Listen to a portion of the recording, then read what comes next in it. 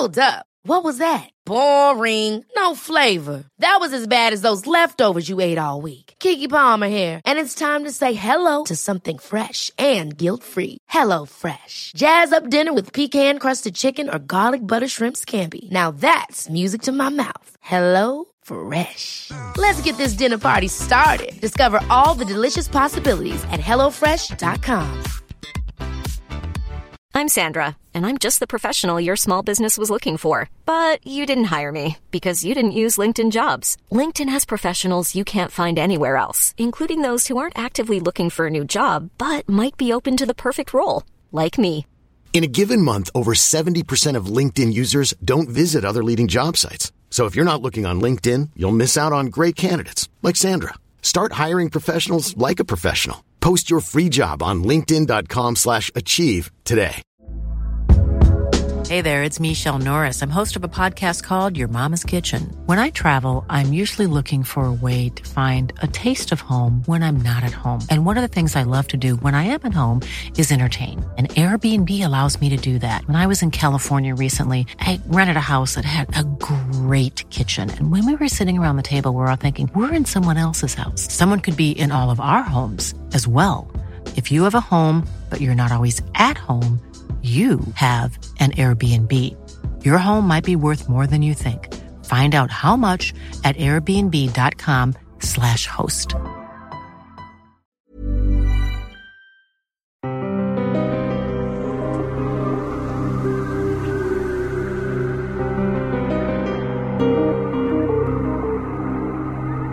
The atomic bomb meant to most people the end. To Henry Bemis, it meant something far different. A thing to appreciate and enjoy. Time Enough at Last by Lynn Venable. That's next on the Lost Sci-Fi podcast, with at least one lost vintage sci-fi short story in every episode.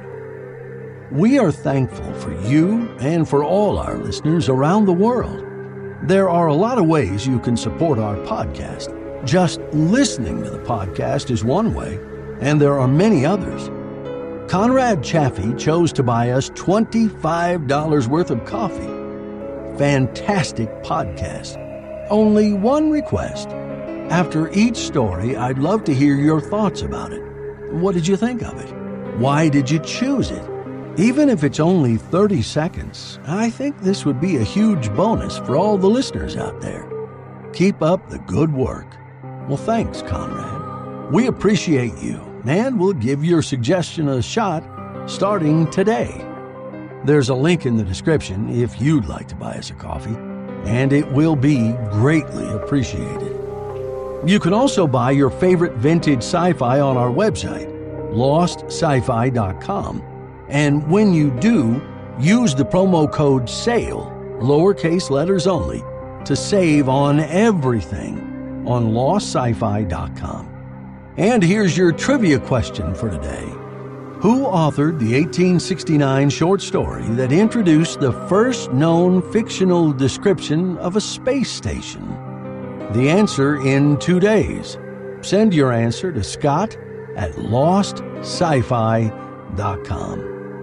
Today's story was also an episode of The Twilight Zone. In Season 1, Episode 8, Burgess Meredith played Henry Bemis in the story written by Lynn Venable.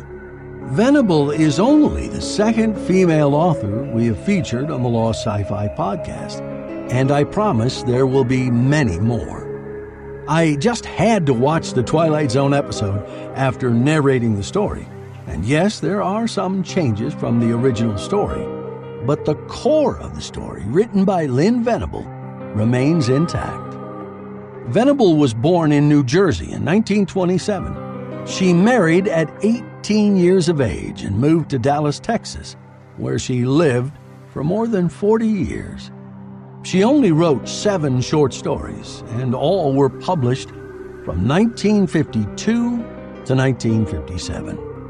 Open your copy of the January 1953 edition of If Worlds of Science Fiction magazine to page 95 for Time Enough at Last by Lynn Venable.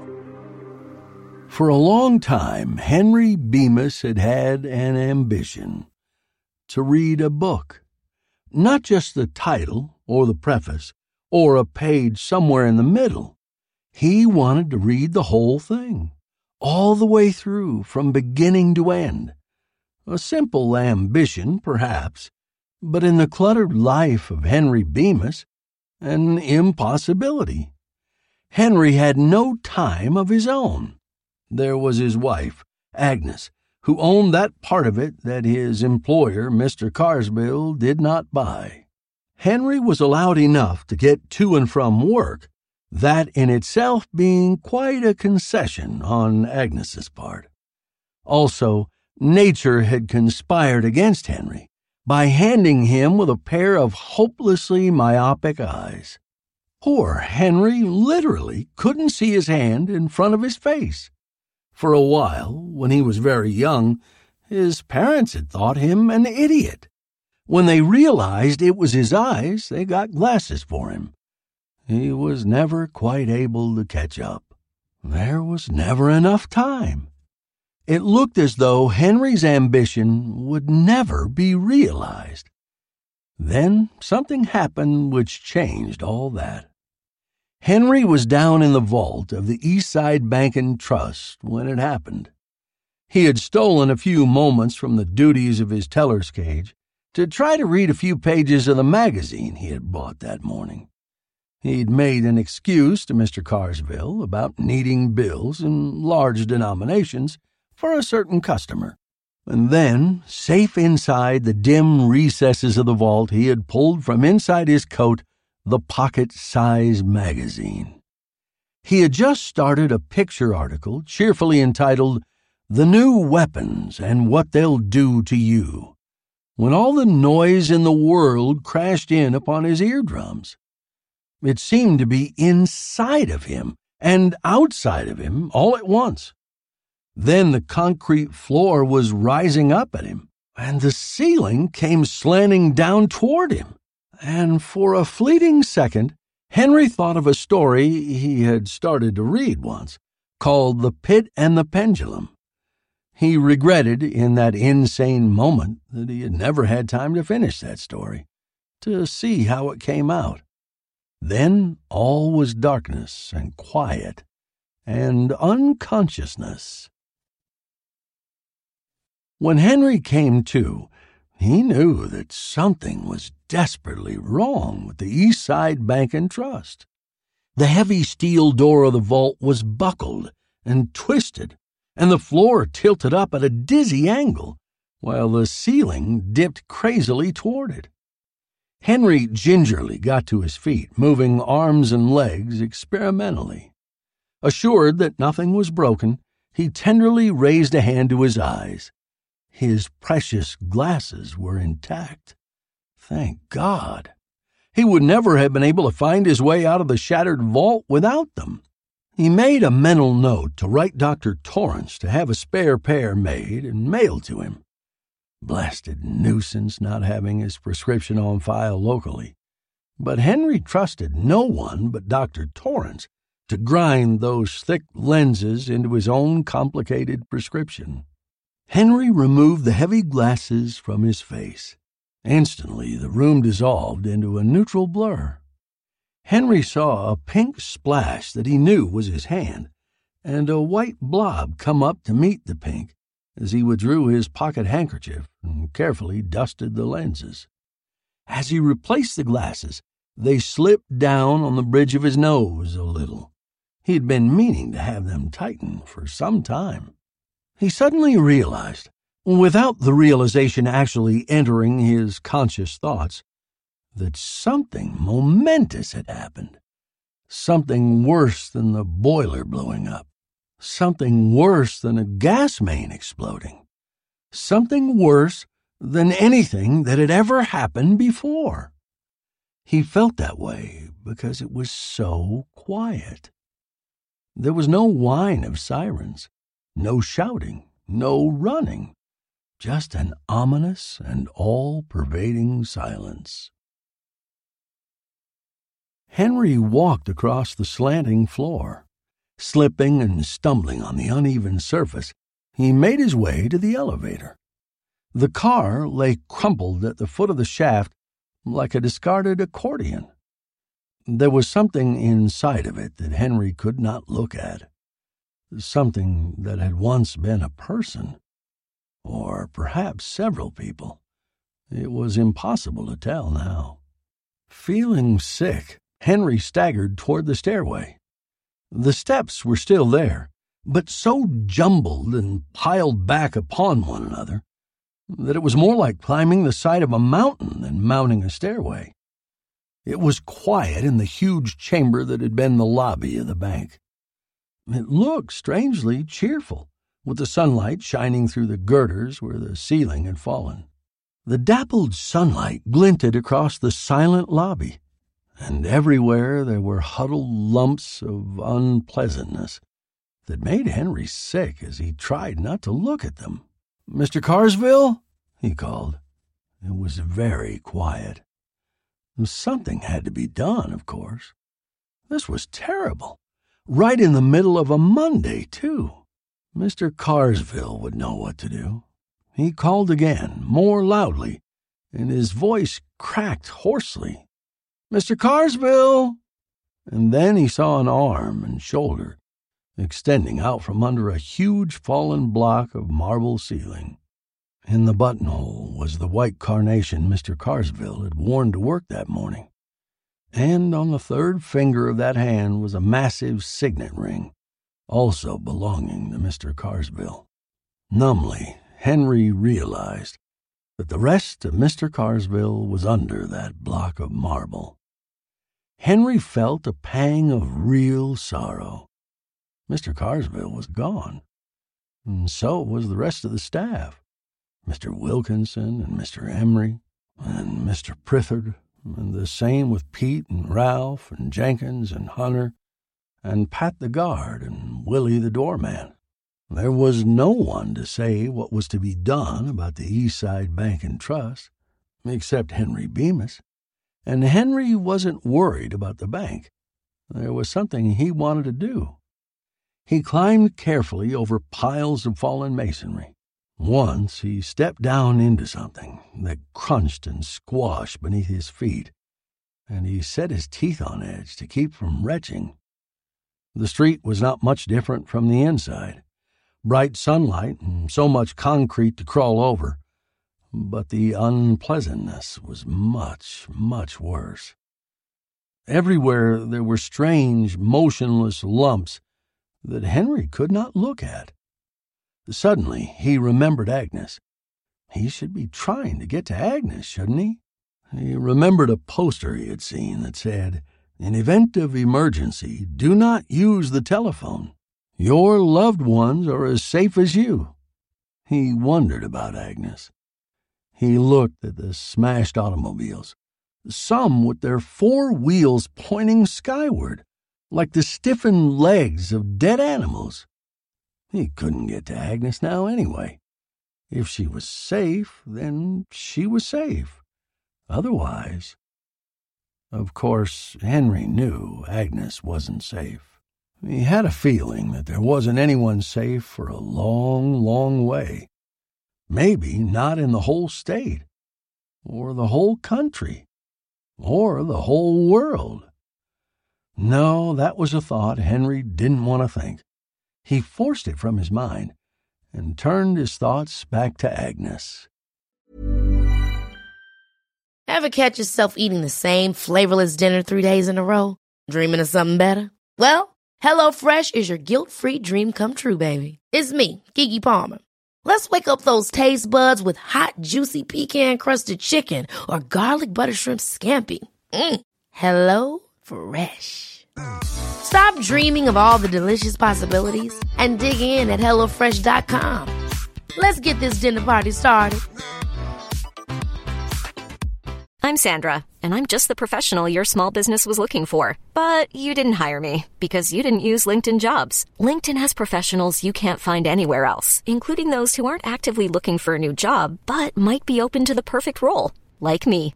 In a given month, over 70% of LinkedIn users don't visit other leading job sites. So if you're not looking on LinkedIn, you'll miss out on great candidates like Sandra. Start hiring professionals like a professional. Post your free job on linkedin.com/achieve today. She had been a pretty good wife, now that it was all said and done. It wasn't exactly her fault if people didn't have time to read nowadays. It was just that there was the house and the bank and the yard. There were the Joneses for bridge and the Graysons for canasta, and charades with the Bryants. And the television Agnes loved to watch, but would never watch alone. He never had time to read even a newspaper. He started thinking about last night, that business about the newspaper. Henry had settled into his chair quietly, afraid that a creaking spring might call to Agnes's attention the fact that he was momentarily unoccupied. He had unfolded the newspaper slowly and carefully. The sharp crackle of the paper would have been a clarion call to Agnes.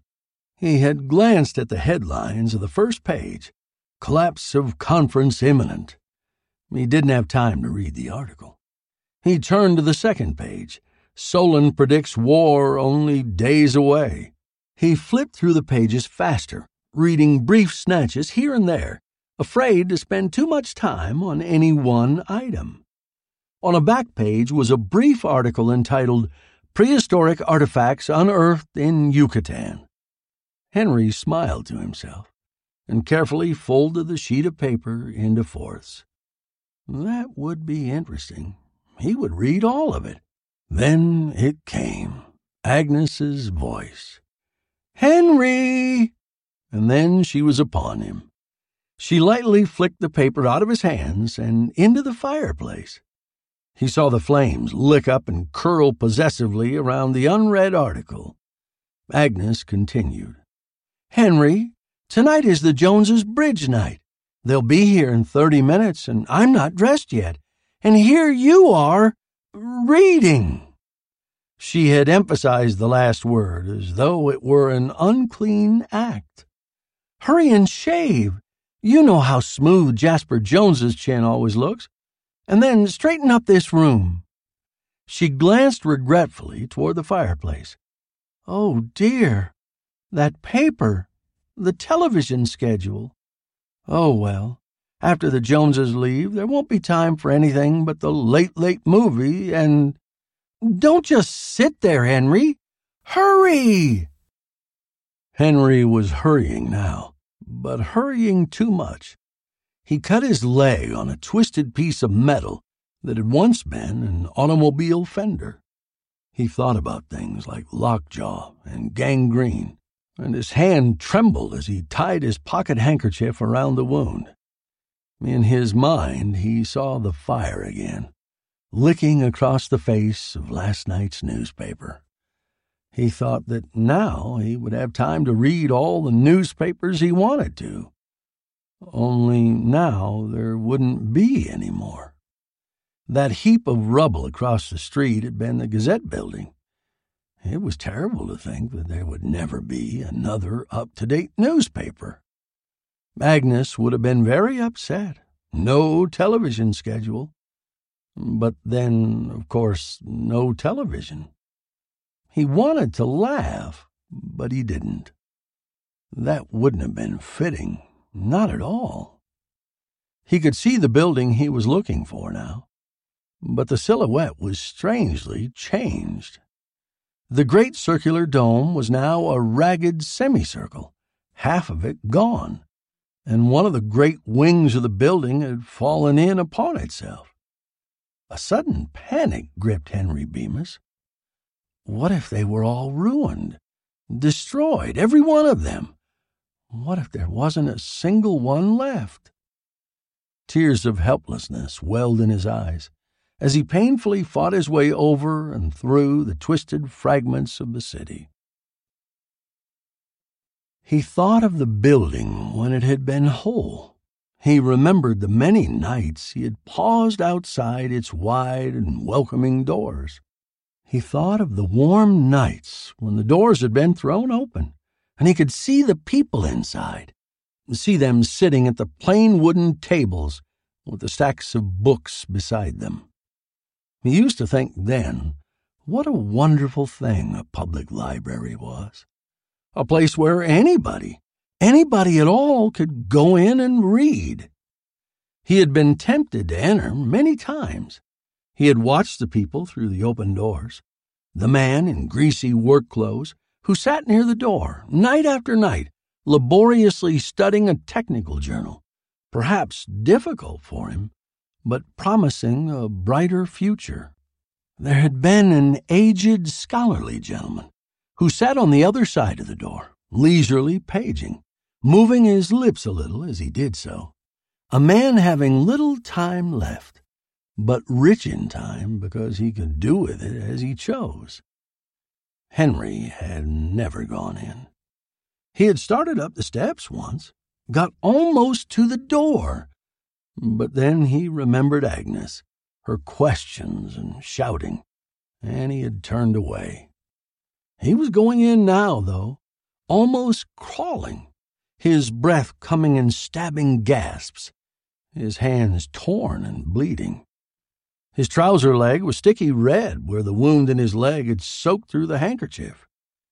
It was throbbing badly, but Henry didn't care. He had reached his destination.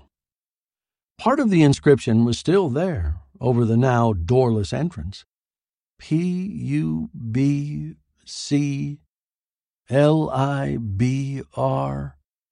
The rest had been torn away. The place was in shambles. The shelves were overturned, broken, smashed, tilted, their precious contents spilled in disorder upon the floor. A lot of the books, Henry noted gleefully, were still intact, still whole, still readable. He was literally knee-deep in them. He wallowed in books. He picked one up. The title was Collected Works of William Shakespeare. Yes, he must read that. Sometime. He laid it aside carefully. He picked up another, Spinoza. He tossed it away, seized another, and still another. Which to read first? There were so many. He had been conducting himself a little like a starving man in a delicatessen, grabbing a little of this and a little of that in a frenzy of enjoyment. But now he steadied away. From the pile about him, he selected one volume, sat comfortably down on an overturned shelf, and opened the book. Henry Bemis smiled. There was the rumble of complaining stone, minute in comparison with the epic complaints following the fall of the bomb. This one occurred under one corner of the shelf upon which Henry sat. The shelf moved, threw him off balance. The glasses slipped from his nose and fell with a tinkle. He bent down, clawing blindly, and found, finally, their smashed remains. A minor, indirect destruction stemming from the sudden, wholesale smashing of a city. But the only one that greatly interested Henry Bemis. He stared down at the blurred page before him. He began to cry. Well, here you go, Conrad, and, of course, everybody else. I chose to narrate this story for a number of reasons, one of which is that we are responding to many of our listeners requesting stories written by women. It happens to be a great story, that's another reason. And even before I watched the Twilight Zone episode, I could clearly see the world that Lynn Venable painted so perfectly. Also, I happen to be a huge fan of and fascinated with apocalyptic and post-apocalyptic science fiction. In 2 days on the Lost Sci-Fi podcast, having mastered probability lanes, man found an indefinite number of Earths, and everyone could have a planet all to himself if he wanted. But there was one joker in the deal. Living Space by Isaac Asimov That's in 2 days on the Lost Sci-Fi Podcast. Ever catch yourself eating the same flavorless dinner 3 days in a row? Dreaming of something better? Well, HelloFresh is your guilt-free dream come true, baby. It's me, Keke Palmer. Let's wake up those taste buds with hot, juicy pecan-crusted chicken or garlic butter shrimp scampi. Hello Fresh. Stop dreaming of all the delicious possibilities and dig in at HelloFresh.com. Let's get this dinner party started.